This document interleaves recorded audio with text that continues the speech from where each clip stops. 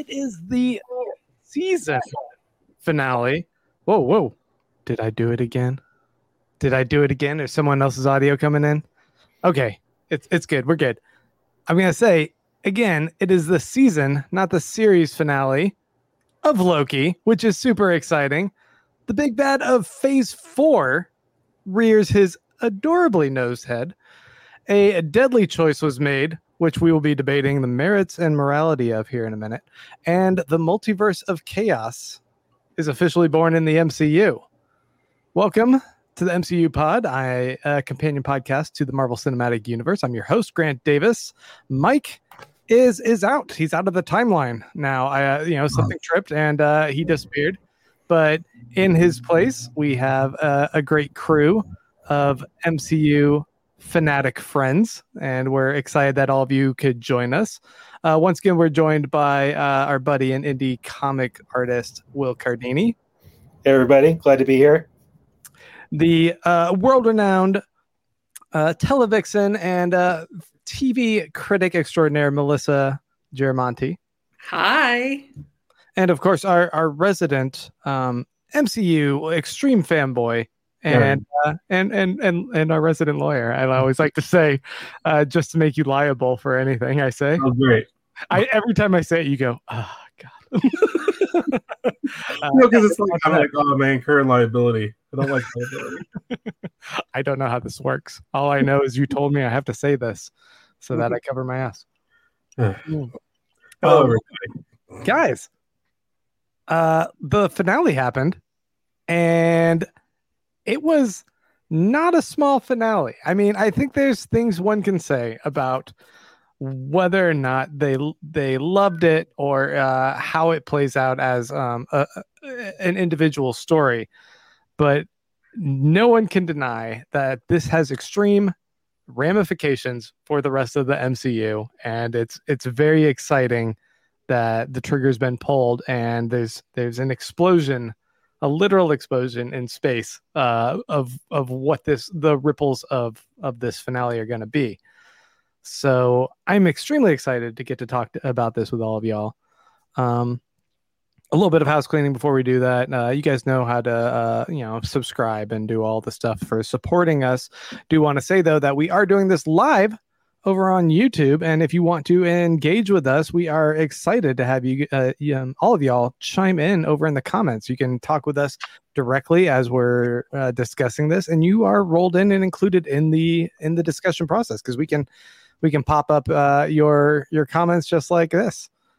We can throw those comments right on the screen. So if you're listening to us on the audio form, we encourage you to go check us out when we do our live shows Friday nights currently. At 9 p.m. Central Standard Time. We'd love to have you come join us over there. I was going to say, I'm hesitating because I think most of the shows are going to start roll out on Wednesdays, as did Loki. And maybe we should switch to have it a little bit more timely, but I don't know. Nope, don't try it again, Grant. Don't try it again. I did try this and it didn't work out. I would actually argue against making it like right that night, because like I used to do reviews, like movie reviews after screenings, and sometimes your brain needs some time to sort of gel on things to come to a conclusion. Because like I would give my opinion, and then like a few days later, I'd be like, oh, I don't really agree with that anymore. That's why it's not a well-formed opinion. That's why what we give is snap judgments. It's impulsive, and it might not be. Yeah, we're not holding you liable for it. That's all.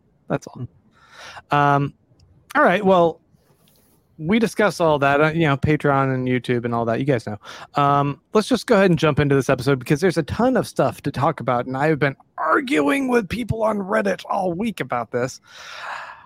The 6th and final episode of season 1 of Loki is called For All Time, Always. It's a very emo title. It's written by Michael Waldron and Eric Martin. It was directed once again by Kate Herron, who directed all of the first season. And the synopsis, according to IMDb, is the clock is ticking in the season finale, which finds Loki and Sylvie on a date with destiny. That's a good one. We start this discussion like we start every episode with what we were just discussing, some snap judgments.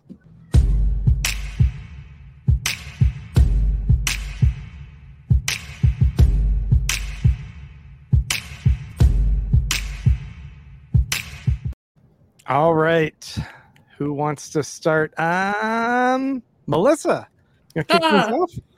Sure. Well, snap judgment. I thought it was perfect. I absolutely loved that it didn't tie the storyline up in a neat little bow at the end, which they probably could have done even and still had it lead into other things. I like that it left things like it left us all questioning, like, oh God, where is this going to go? Jonathan Majors, give him all the awards next year, Emmy time.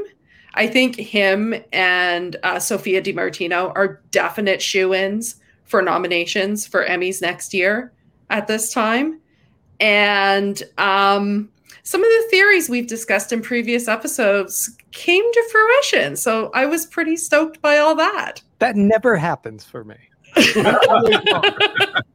was extremely exciting. Yeah.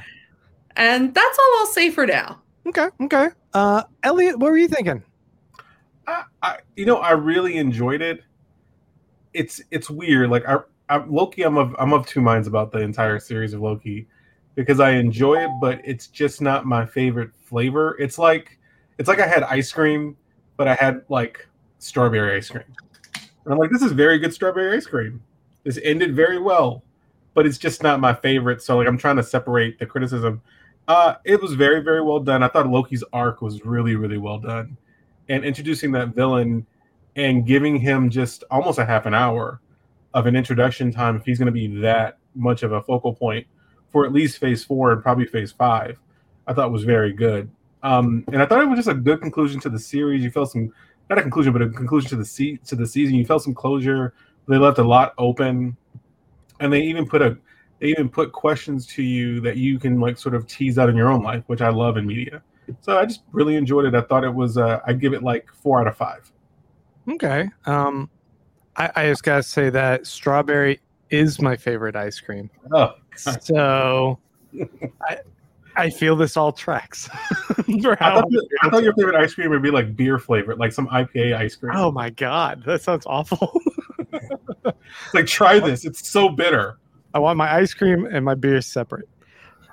Beer floats. Beer floats, though. Guinness and vanilla ice cream. Mm-hmm. Delicious. You get a good stout? Loving it. Will, what's your snap judgment? My snap judgment is that I had some vegan lavender honey ice cream tonight. Mm-hmm. And it was so good. It was so good. And but we're not talking about WandaVision here. We're talking about sorry. So Loki, which is strawberry.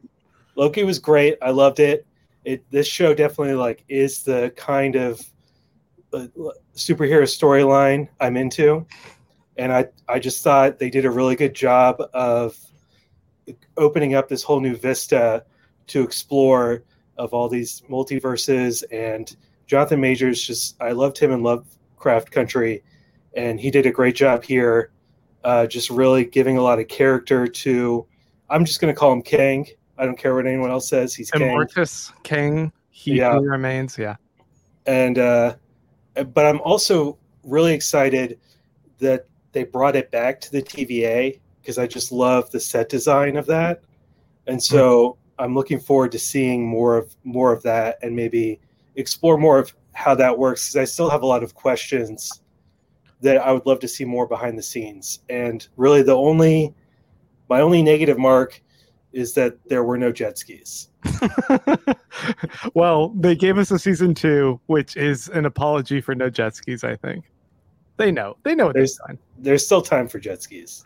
I mean, I'm right there with the more positive of y'all. I absolutely loved it. I thought that if this was a series finale, it would have once again dropped the ball. And I think it's a weird thing to ask the audience to sit there while a brand new character that you've never met before gets to sit and monologue for, like Elliot said, 30 minutes.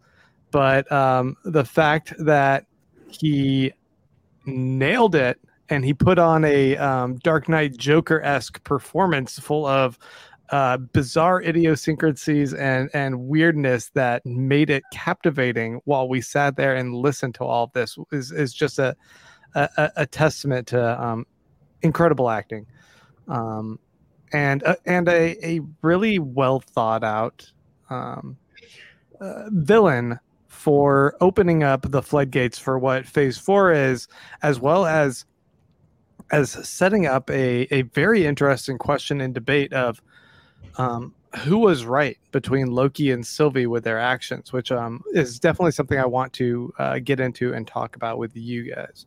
But before we do that, our audience also had some snap judgments. I want to hit on some of those. James Worms just simply said, I loved it. Nicole Jackson says, how much power does Miss Minutes really have?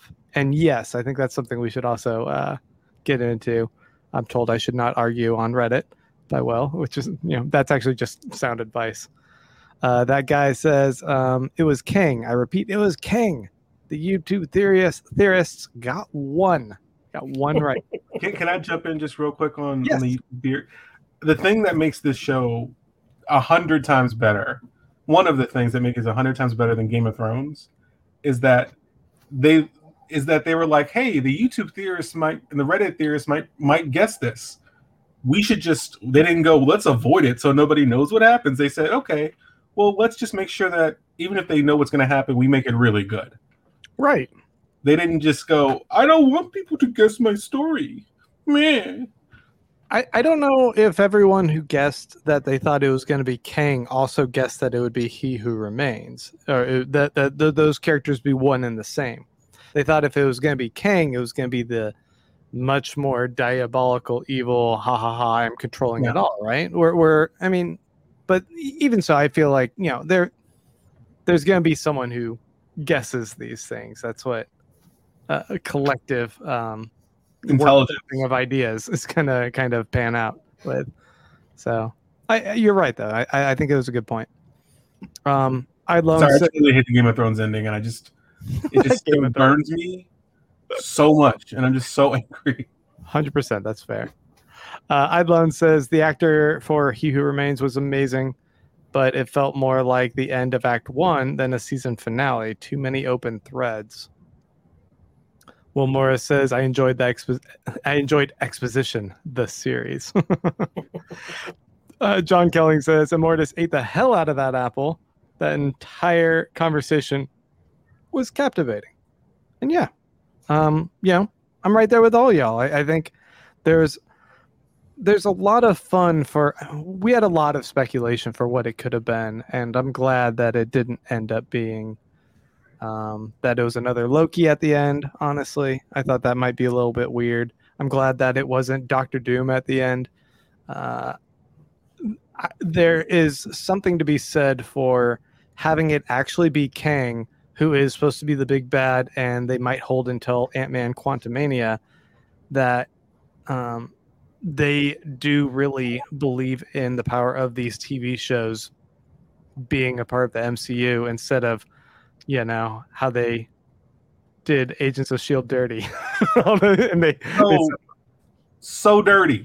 They just are like, we don't really believe in you. You're not canon anymore. And it's crazy because it's like Sam Jackson shows up in Agents of S.H.I.E.L.D. there. And Sif.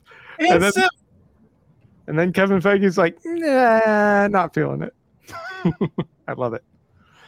Okay, well, let's jump in and talk first about the intro sequence, because I thought there was something really interesting going on here where we start in space with all these audio tracks that are overlaying of one universe. And then we cycle from that universe, which seems to be our universe that we've been watching all of our MCU people from, all the movies thus far. And we jump through a black hole into another universe. And once we go through that one, we start hearing audio clips from the TV shows, which makes it think that WandaVision and Loki both belong in a separate universe. That's not our universe.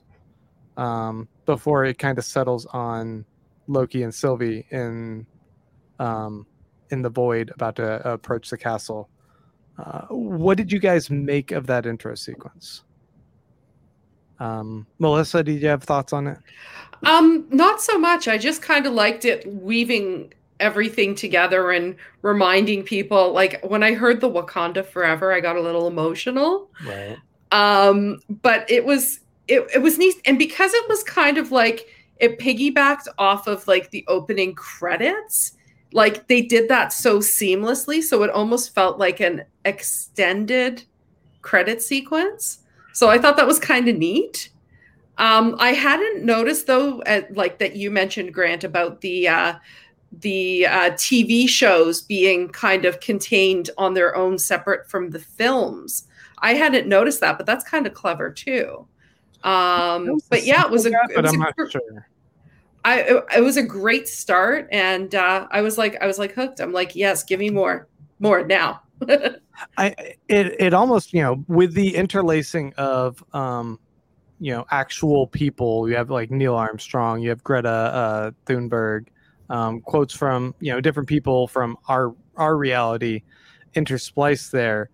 I wasn't sure if the insinuation was that our version of the universe also was like existing within these realms, and it could have been those quotes were happening from our televisions, and like what if the idea is more of the MCU exists as a series of films in one universe, and in the other one we get to the quotes from Loki and them, and it's like, no, those characters are real and in that multiverse. I don't know, crazy theories. But the idea that it who knows when they play with the multiverse what direction they want to go. No, it's interesting to hear that, because like I didn't get that at all, but it's interesting because like I just thought it was just a really good way to sort of get you right into the episode. Like if you're sort of like if you have a hard time sort of getting invested, it just was like it put you right in.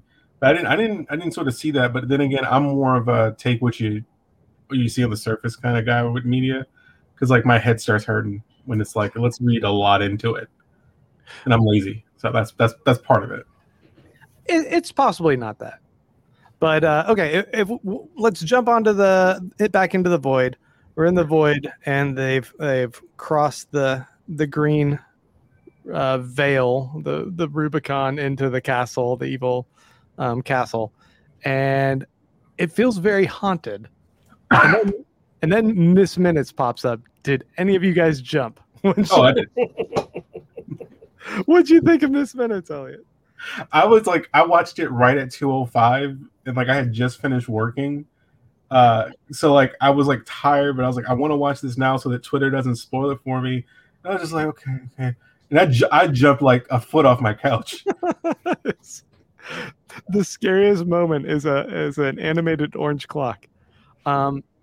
She tries to strike a bargain with them, and I've heard a lot of suggestions about the idea that Jonathan Majors' character eating the apple was a parallel to like the Garden of Eden, and the temptation of the apple, and if that's the case, some people have suggested Miss Minutes was the snake saying, "Hey, you know what? I can offer you power. I can offer you Thanos, defeating Thanos, having the Infinity Gauntlet, all of that." And this was much more a temptation for Loki than it was for Sylvie, but it also was a good setup for driving the wedge of conflict, I think, between them later. Will, what were you taking from that? The thing it really made me think about is, who is Miss Minutes? Like, is she just something controlled by He Who Remains, or is she like an AI? Like what? And then later, he's like, oh, she calls me He Who Remains, and that makes me just think, like, does she have her own distinct personality? Like, how does she relate to everything that's going on here? Right. Yeah, I'm really starting to get this sense that Miss Minutes is not AI, that she is sentient and is probably pulling a lot more of the strings than we think. Yeah, I agree with that. She's probably like she's probably like the real administrator of the TVA. She just sort of guides the current one to where they need to be. But from that specific scene, one thing I love that Loki seems so angry. He was like, "I've been putting up with a lot of bullshit, and you think I just want that now? Like you think it's like he's just offended that people think he can't grow. It's like I can grow, I can change. I'm not just this fucking worm, guys. Like let me grow."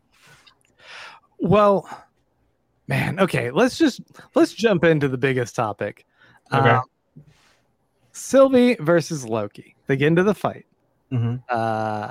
He's appealing to taking more time debating this, but honestly, he's appealing to not killing King or not killing Immortus, whatever. And Sylvie's like, "Nah, dude, my entire drive has always been kill him." Where do you guys side on this? Do you think one betrayed the other? And who do you think was right? Go. Elliot. This is going to drive you crazy because it's the way I separate a lot of things, like Civil War. Like, I think Sylvie made the right decision in the long term, but she made it for the wrong reasons. Like, so she was running a procedure. So Sylvie didn't make that decision because she wanted the multiverse to be free, all that. She did it because she has lived a horrible life because of the TVA, and she wanted revenge, which is completely valid. Whereas Loki didn't want the throne. He was actually just trying to think it out. He's like, well, what if the next guy is horrible? But when you think about it, you can't make decisions in life. You can't make decisions based on fear. Like, even if you have to go through a shitty time, even if the multiverse, there's a war, it's better to learn that lesson and come out the other side than to just go, well, I guess we got to go with this thing because he says it's fine. Like, it's better you grow that way. Right. And so I agree with both of them, but I agree with the ultimate decision to kill Kang or Immortus because you gotta see what happens. You can't just be like, well, I guess this is the way it is. We're just going to erase entire universes. Will, Melissa, either of you have counter thoughts? I think it was rash. I think it was ill-considered decision to kill him. I mean, I don't think that they should have taken over the TVA either, but I think taking his story at face value is a mistake. Like, this guy's told so many lies. How can you trust that this is really it?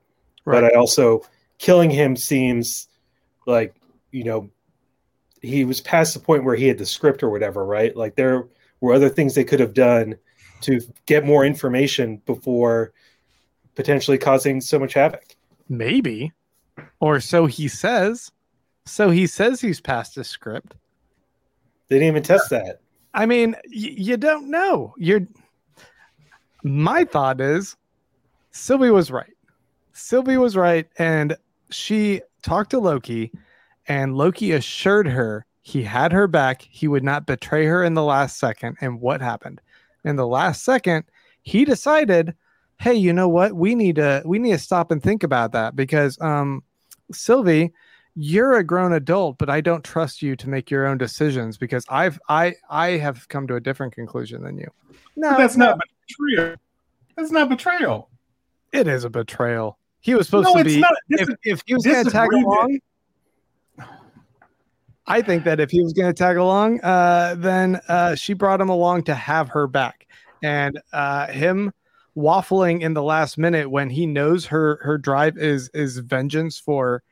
I mean, he didn't have the same life experience. She was plucked from her innocence in her youth, and then for thousands of years hiding in the crevices for like vengeance. That was her drive. And if he wanted to tag along, she says, "Don't betray me in the last second." In the last second, he pulls a knife out to fight her rather than her. No, that's not betrayal. Like, he disagreed, and all he wanted to do was talk about it, and she's like, nope, we got to kill him right now. Because here's the thing, Will put it, we don't know if he's telling the truth. Like, one of the best things you can do when you're trying to control an argument is control the question. So he controlled the framing of that entire thing.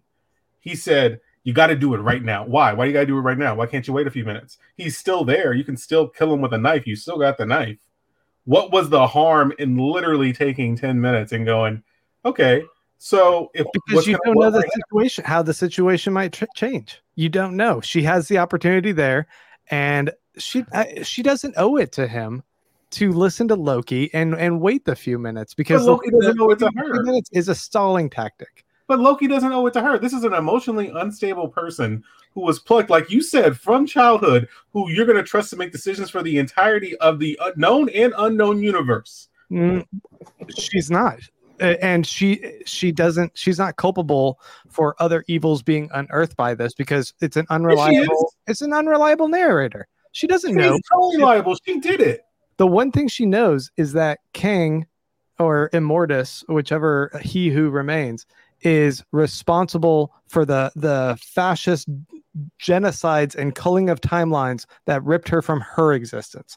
That's the one thing she's gone to the conclusion of it when she gets to the end. She doesn't have any reason necessarily to believe that this guy's true about, like, there's going to be multiple other versions of me. And even if they are, her doing the right thing and ending a fascist tyrant doesn't mean she's responsible for other fascist tyrants rising up as a result. She may not be able to be convicted, but it's a direct result of her action. Well, then, by the same extension of that logic, maybe not that logic, but by the extension of our understanding of how events will likely play out, she's also the hero, because her actions will cause the Avengers to be alerted and stop Kang ultimately, right? No, I'm saying, but she's on the hook for all of it. She made a decision, and she made it based on an artificial timeline and on emotion. And look, I think what she did was ultimately the right thing, but her method is complete shit. I mean, I understand what you're saying. I don't know. I'm Team Sylvie here. I think.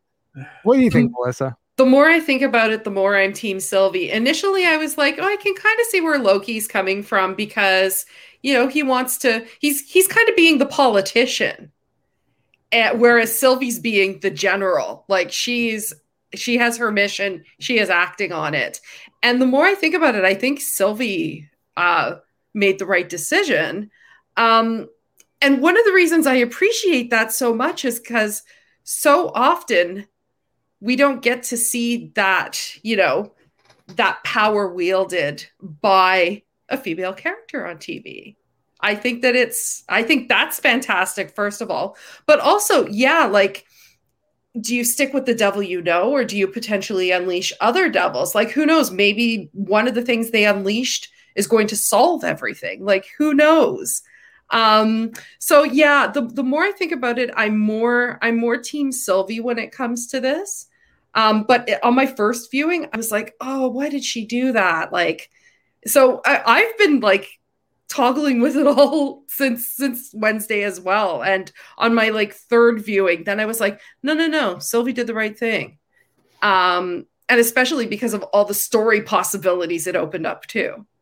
I'm loving the comments we're getting. Listen to the lawyer, Grant.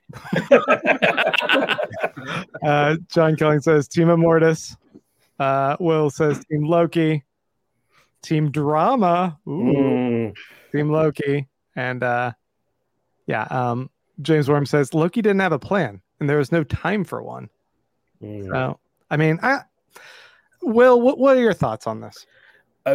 I think that, if we're going to talk about philosophically, like, am I in favor of free will, even if there are bad consequences, or am I in favor of a fascist time-traveling organization destroying whole universes and killing billions of people? I'm definitely in favor of the free will, like, no matter the consequences. Well, I just set it up with the other option is the fascist. I agree with you. We don't know how bad it can get, though. Right. But isn't it better to, make your own choice and see, live with the consequences than not getting to make the choice at all? I agree with you. Like, I think it was the right choice, but I also agree with you that they could have taken half an hour, like, get a coffee. Right. Yeah. Take a second, take a beat.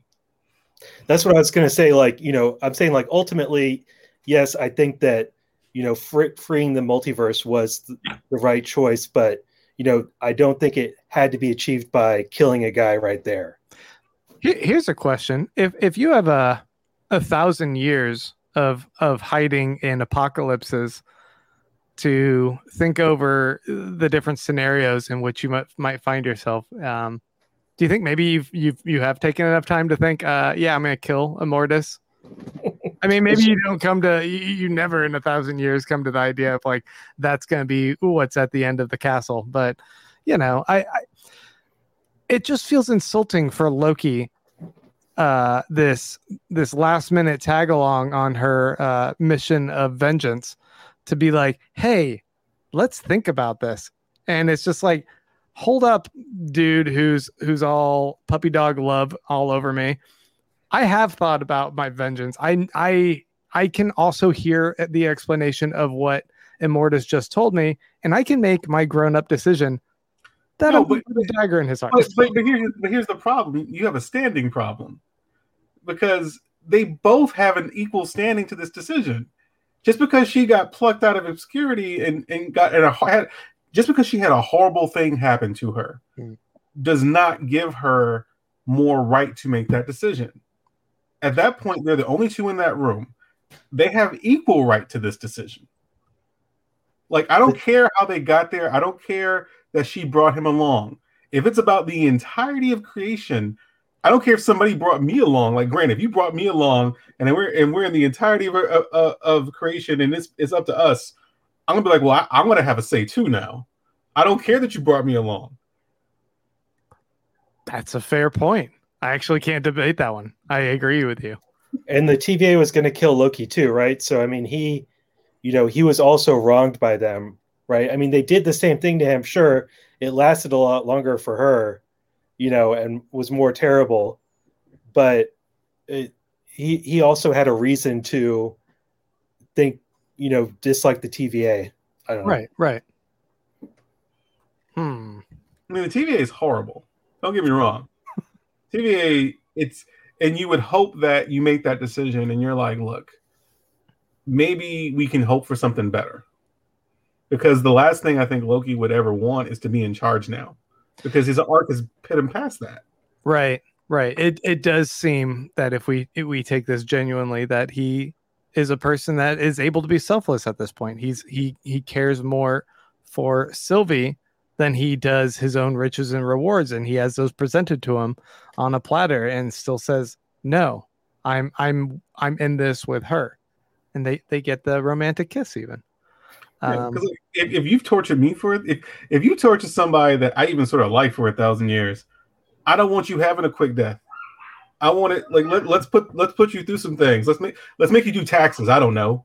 She did stab him in the gut. It seems like a Mr. Pink and Reservoir Dogs situation where he might bleed out for a while. I don't know. Like, there's more that needs to happen to that guy if he was running for 1,000 years. Here's a question then for you guys. When Immortus, or he who remains, just call him her. when he pulls up the papers and he's saying, "Oh, at this point, I don't know what happens after this." Do you believe that? And if you do, why do you think he couldn't see beyond at that certain point? It just makes no sense. Like, that is what I've been thinking about for the past 2 days. It's like, who's writing these scripts? Is Miss Manners writing these scripts? Like, how would has he like lived this moment before and then something happens and now he doesn't know anymore? I mean, it just doesn't, that whole thing to me, I thought it was clever because it's like, he's handing them the TV show script, so it's kind of like meta, and that was cool, but I don't think it stands up to scrutiny. He also seems to be offering them a false sense of free will in the moment, right? Whereas, I also feel like he was subtly driving the tension between them. Like he even mocks Sylvie and calls out Loki, and tries to point out the differences between them to almost force that conflict, to force the ultimate decision that he would die and unlock something bigger, which makes me wonder a little bit if this version of King if quite clearly this version of Kang has no love or affection for the alternate versions of himself, did this one finally figure out that the key to ending all other Kangs was to have this iteration of Loki and Sylvie show up at his doorstep and kill him in order to be the starting point for Avengers 5, essentially, is what I'm saying. Like, did he see the vision of that future just like our Doctor Strange saw the end of Endgame?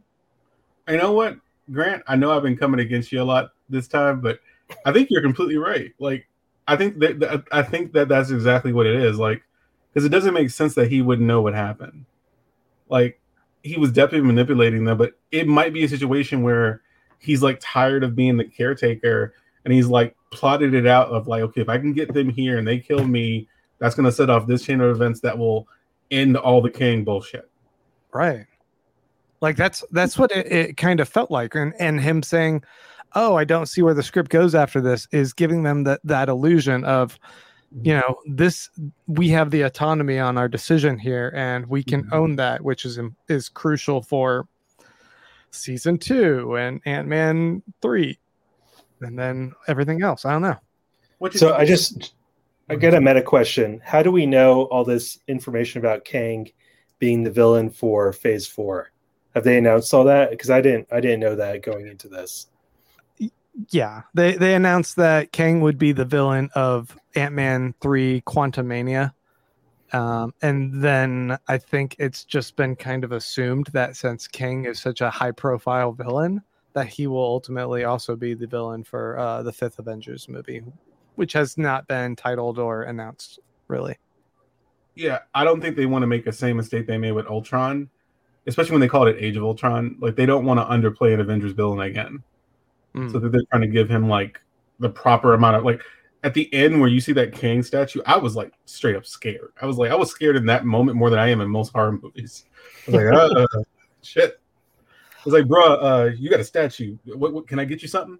Like a coffee. So intimidating. Like, when it used to be the Timekeepers, I just found it comical, amusing. I'm like, oh, which wanker came up with this? It just seemed like, you know, some artist who's like, let me pretend this, you know. But seeing that iteration in the TVA was like chilling. It like reminds me of like Cold War era stuff that I've watched, like that almost kind of Soviet feel. And it was creepy. It was totally creepy. Yeah, it's like, you know, where you can't remember the name of the previous leader, because if you say his name, you'll get killed. Everyone's just supposed to forget they existed, that kind of thing. And I wonder, is it the same TVA across all the multiverses, or now there multiple TVAs in multiple multiverses? That's the idea I've gotten, is that there are multiple TVAs, only because I think that when Loki ends up at that TVA, I think that's an alternate one. I don't think it's like a memory wipe. I think that this is an alternate version. Which, you know, maybe that tracks a little bit with the idea that He Who Remains doesn't actually know what the future was. You know, maybe he legitimately ran out of papers, because when they met the threshold of enough splinter multiverses happening, then suddenly his information was unreliable anymore. He didn't have any information. So when they open up the gate afterwards, that's not a gate back to the exact same TVA, because there's no longer a singular timeline that could have punched through to any of them. And apparently it went to one where not only does Mobius not have the same relationship with Loki, he straight up doesn't even seem to recognize Loki as a Loki, which the implications there are that the Loki in whatever timeline that our Loki is in, isn't a player within that TVA. What was it? How cool would it be if the TVA that Loki went to at the end of the show was a TVA for us? Like, that was like our universe TVA. Yeah, it's just mundane things like, oh no, Trump shouldn't have been elected. We gotta go yank that guy. And yet we're stuck in that hell. Oh, I made myself sad.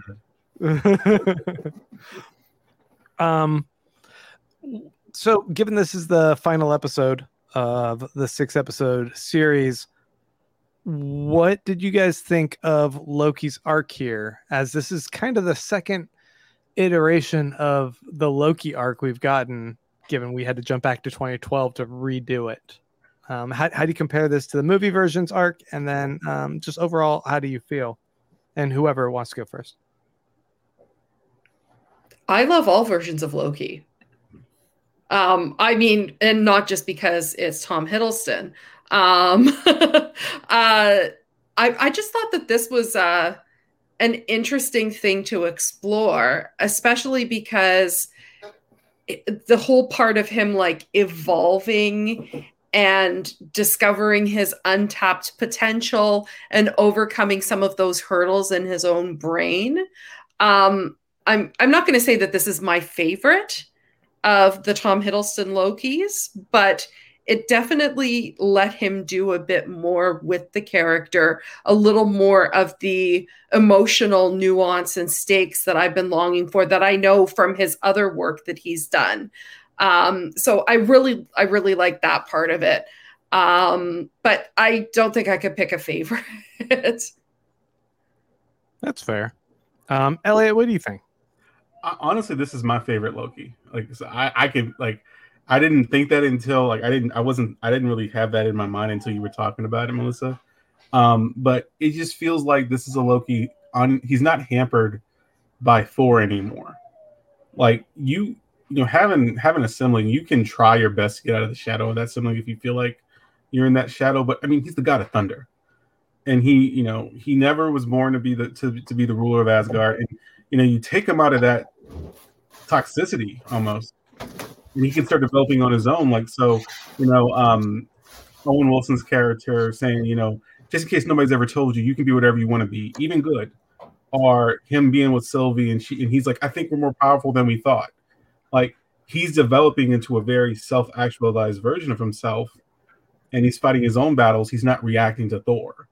And so I just think and like you said, Melissa, it gives him more range to sort of be more than either petulant like Thor 1, or just a shitheel like for Thor 2, or really a funny trickster in Thor 3. Like, he can just or just a straight villain in Avengers. Like, he can sort of be the hero, and it's just really cool to see. So like, this is my favorite Loki. Will? So I've got to put a caveat here that I've not seen Thor 2. So it's kind of like a hole in my perception of the other Loki arc. But I would say that this is my favorite too. And that it's just been really interesting to watch him change. And also, I think that a big part of what made it good for me was watching Mobius poke all these holes in him and his conception of himself, which, doesn't really happen in the movies I've seen. He's more just kind of like a foil for Thor, and now he's like on his own, and we really get to see more of how he works and like how he as a villain sees himself as the hero, which I always think is interesting. Right. So jumping over to the idea that now the multiverse is here, and that has ramifications for all of the MCU. I have an accompanying graphic here for us. Now all these characters are MCU canon. But of course, I'm shitting on Agents of S.H.I.E.L.D. and Finn Jones because I don't like those two. I think the idea that we haven't seen, the trailer yet for the third Spider-Man movie is because they were definitely holding off for Loki. And now that we have Loki out here and that the multiverse is out, I think it'll make a bit more sense for MCU, diehards like ourselves to understand that they are definitely saying that there's been a fracture, and that as a result, we can see Tobey Maguire, we can see Alfred Molina, we can see Andrew Garfield, we can see Jamie Foxx, all of them pop up in this third Spider-Man universe film, and it'll make sense.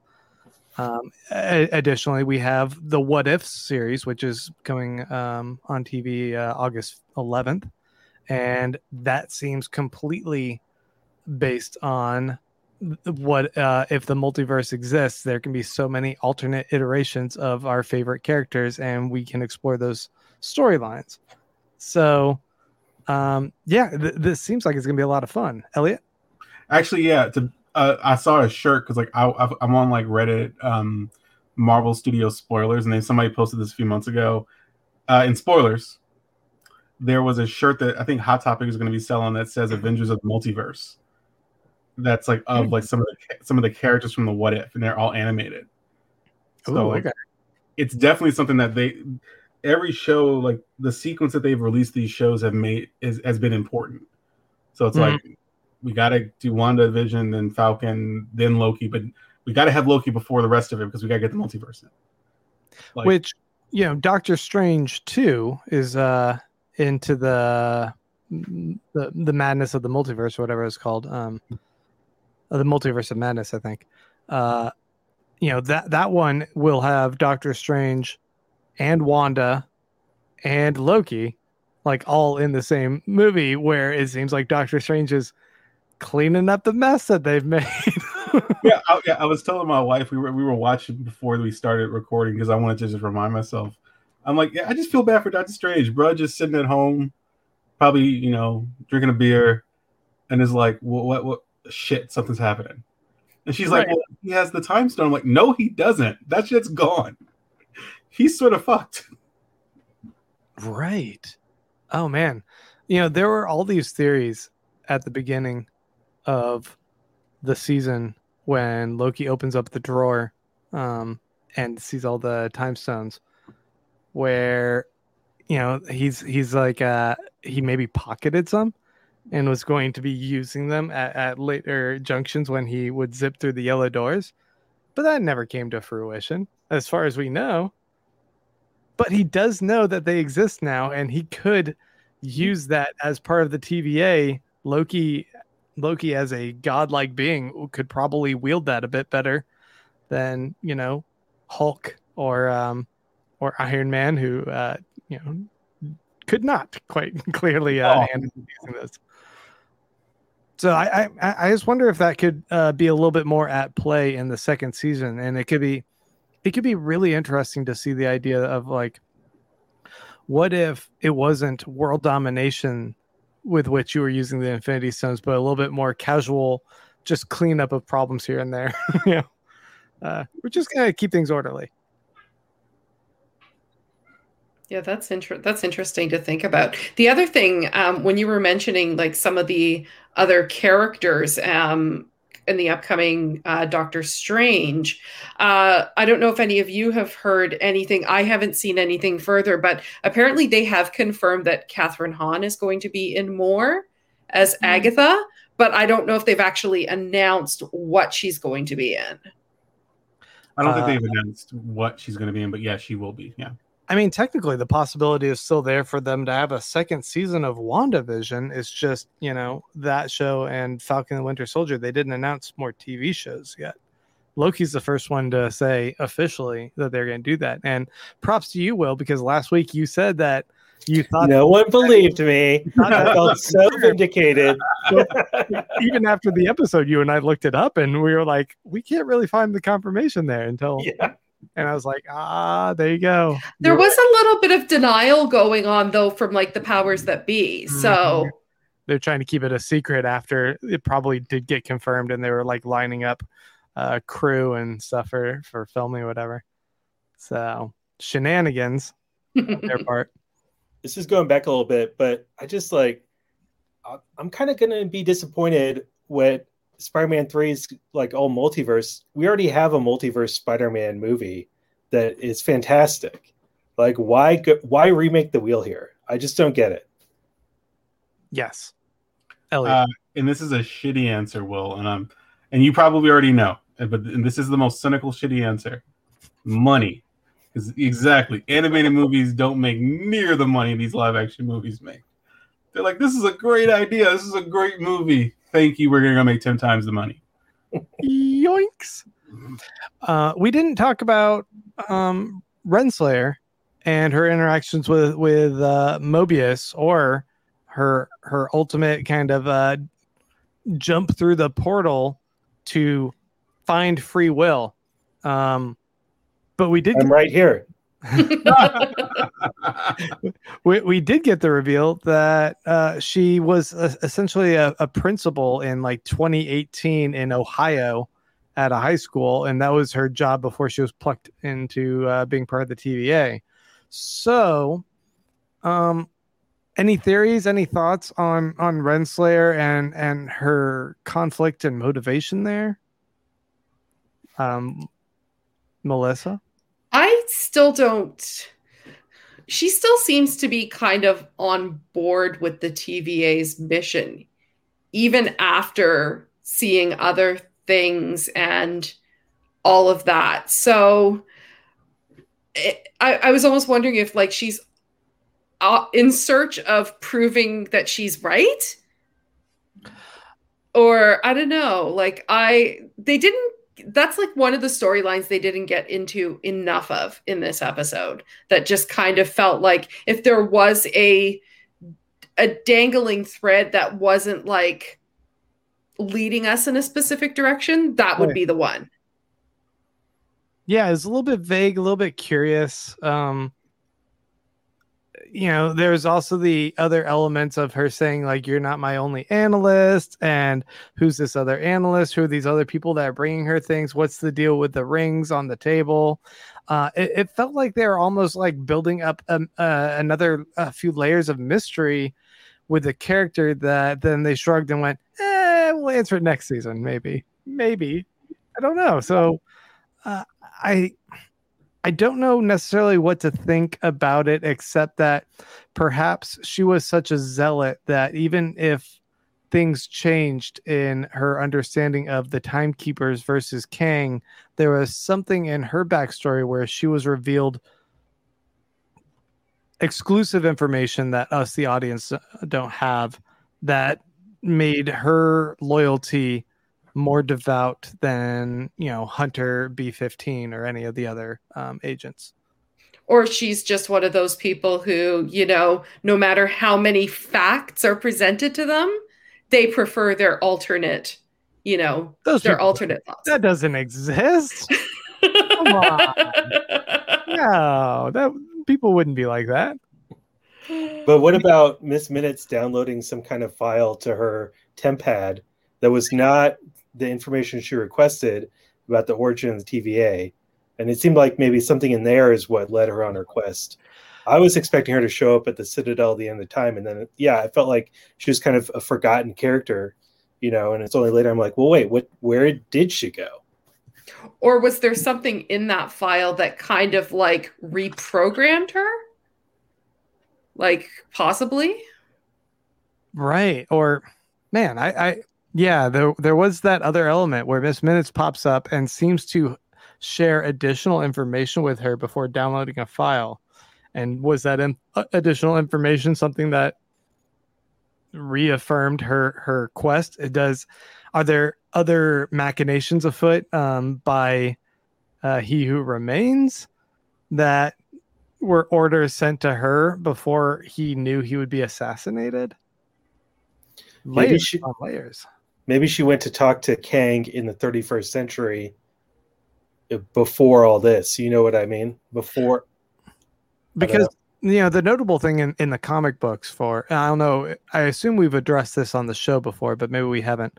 Ravonna Renslayer is the girlfriend of Kang in the comics. So, the tie there, a lot of times in the MCU, they'll take things and not be so direct or literal. They'll just say, oh, they have a tether between them. They have a relationship.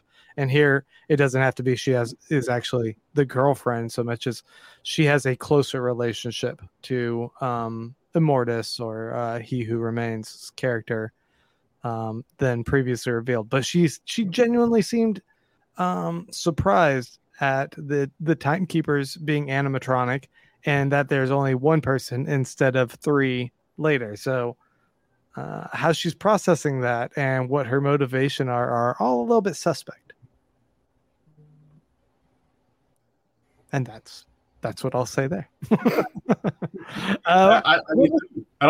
I know I don't have any idea. Like, it just sort of felt like it feels like either the writers were just leaving it out there to give themselves some space, or she's going to play a sort of like a cameo role in some like movies coming out. Like maybe we'll see her in the background of certain movies where she doesn't even say anything. She's just like an extra in the background, and you see her like going through different movies and you sort of have to piece it together that way. That could be interesting. Right. Yeah, that could be the case. Were there other elements that y'all were seeing in the episode that you wanted to touch on? What did y'all think of the set design of the Citadel at the end of time, with all the like paint splatter everywhere, black light? Like to me, it felt a little like there's this place in Kansas City called Kaleidoscope that's like a Crayola play place, and they have like a black light room where you can kind of like flick fluorescent paint at the walls and just, for kids. Mm-hmm. And I just could not like think about that. Like it didn't feel like as menacing to me as maybe they were intending. There is, I don't know if everyone knows the term, and I didn't know it as well, but it's kintsugi or kintsukuroi, which is the golden repair. When like pottery's broken, you repair it by using gold to stitch it together, so it's even more valuable upon repair. Which is like it's a Japanese technique of repairing broken pottery, but you see that as traces all throughout the building and throughout a lot of the items, which I felt like it had the implication that this building was ancient and had been through iterations and been destroyed and repaired and rebuilt multiple times. And then we have that scene where Loki and Sylvie enter the room where there's 3 statues up, but there's a 4th one that's been destroyed. And that one had not been repaired since being destroyed, but you see the crumbles of a 4th potential timekeeper. So was there truth to there being timekeepers before Immortus took over? And in which case, was he one of the timekeepers, or did he take the place of one? Was he one and then someone else stepped out of line and he destroyed their statue? There's something going on that they're trying to tell us about this larger story under the surface, but there's only these little clues, and I'm wondering if we're going to flesh that out more in Loki season 2. I mean, that's a definitely good point, because you don't put those details in there for no reason. Right. And so do you think that Immortus was a timekeeper then, or did you think he found this construct and exploited it to control the timeline to keep other Kangs out? I think you're right. Like, I think the timekeepers probably did exist before Kang. But what if the Kangs, like when they came around, they're like, "Oh no, we're gonna kill all of you." Like, yeah, it's like, oh.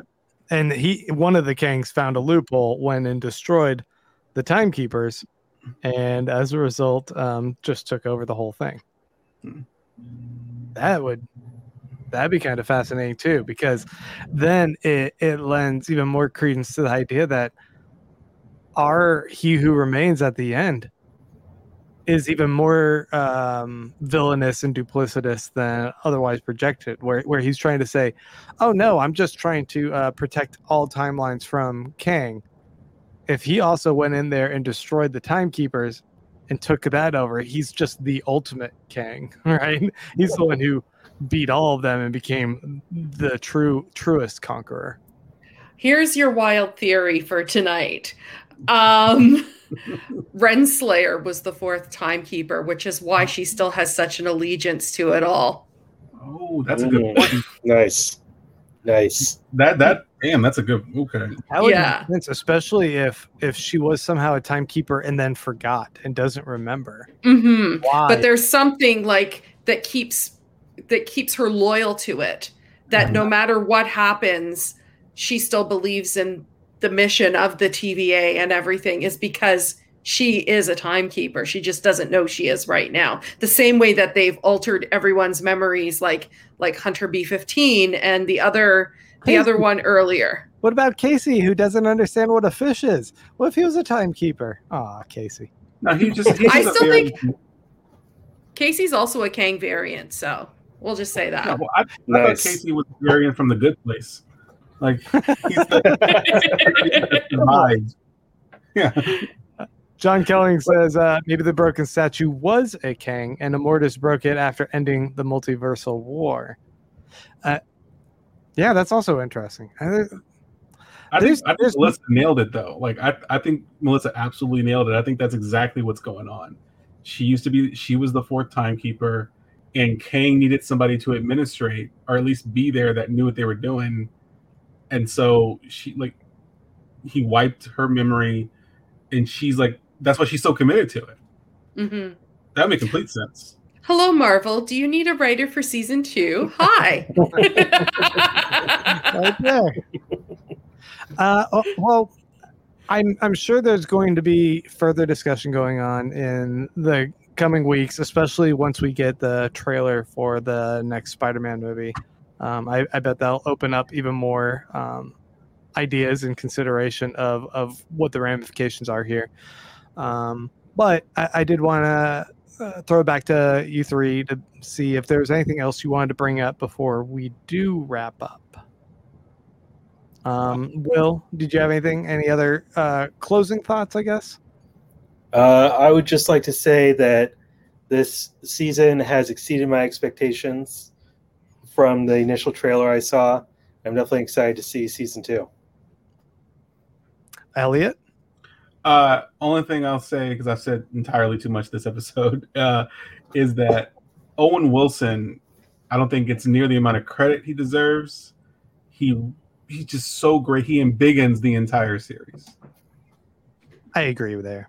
It's good to see him back. I know that he took a hiatus from acting for a while, and I think he was a little bit overwhelmed. I hope that he has come back into acting and is feeling the love and embrace of the MCU audience that he deserves, because his performance is completely endearing and enriches the rest of the story and the rest of the cast. I agree there. Melissa? Something that just totally blew me away with this episode, and it owes a lot to the background of Tom Hiddleston, Sophia DiMartino, and Jonathan Majors, was I loved how theatrical their scenes were. Like, in terms of, you could have set this on a stage at a theater in, on Broadway or in the West End of London, and this would have just played off as this wonderful character study. And you can see their stage training and experience.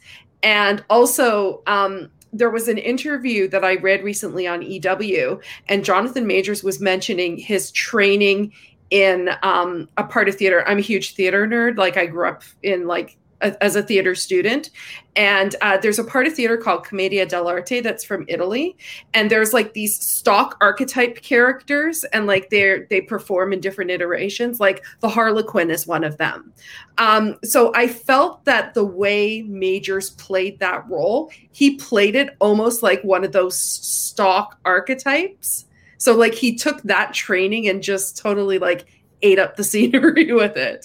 So as a theater nerd and someone who looks at things like this, I really, really appreciated that aspect of it. Yeah. For my part, I don't know if I've ever really touched on this with the MCU pod audience, but there was this show that I have quite an affinity for called Lost. Arguably one of the greatest television shows of all time. And it was so masterfully executed in a way that it could deliver complex layers of mystery and Easter eggs and fan engagement, fan service, and cliffhangers and rewards and emotional gravitas for everything.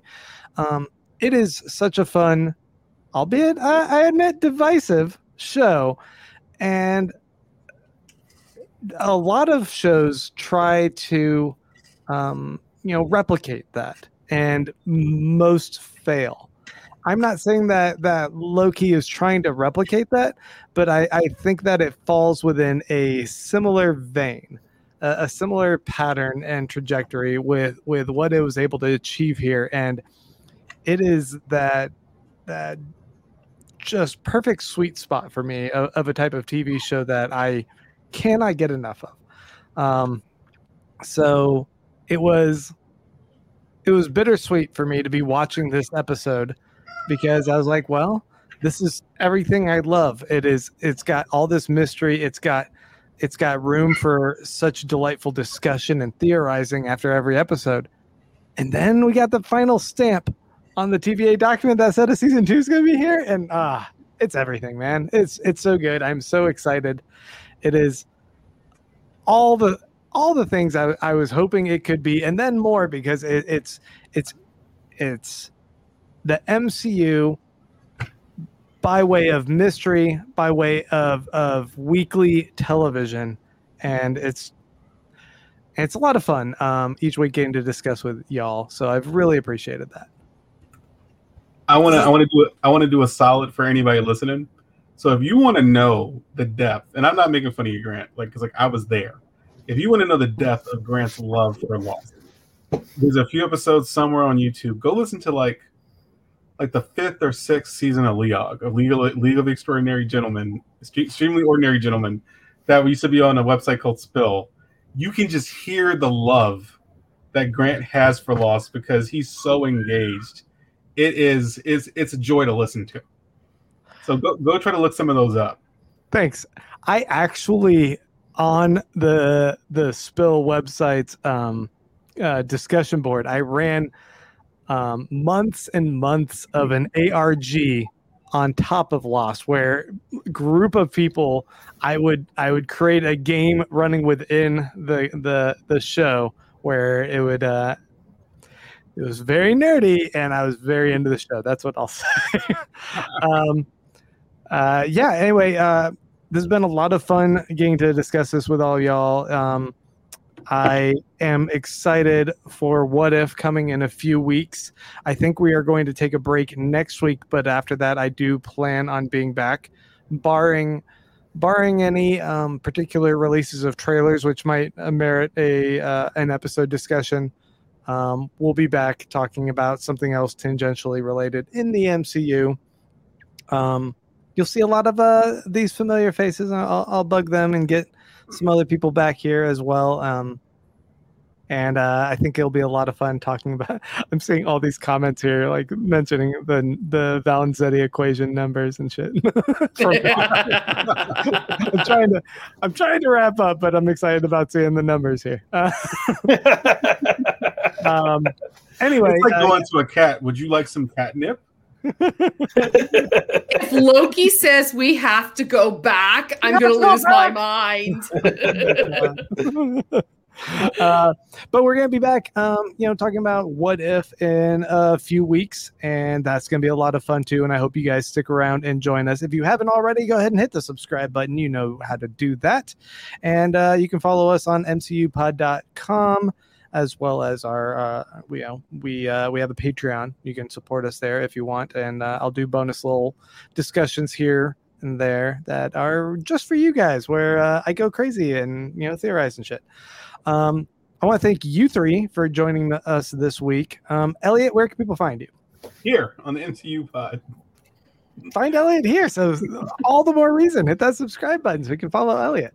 Melissa?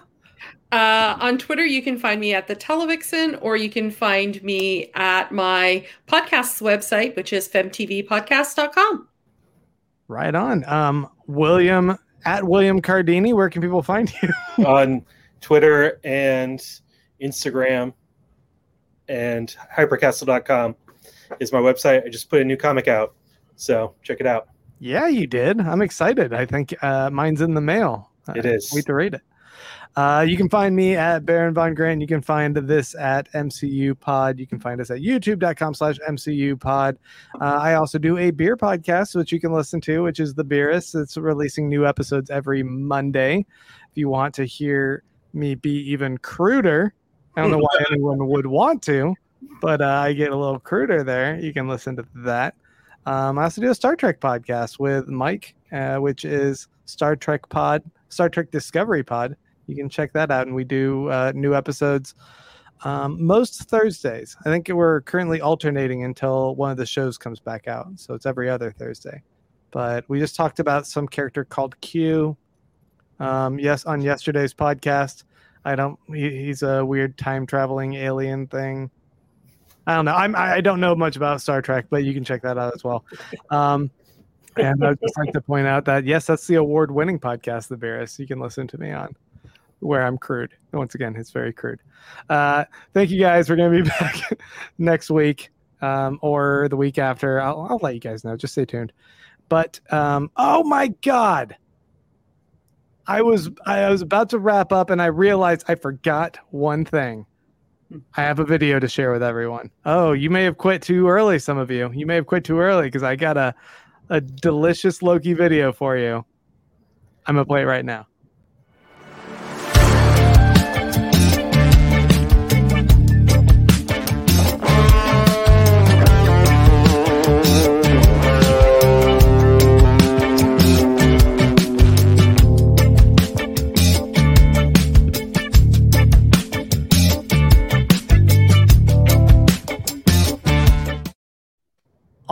All the times that he gets that hair out of his face.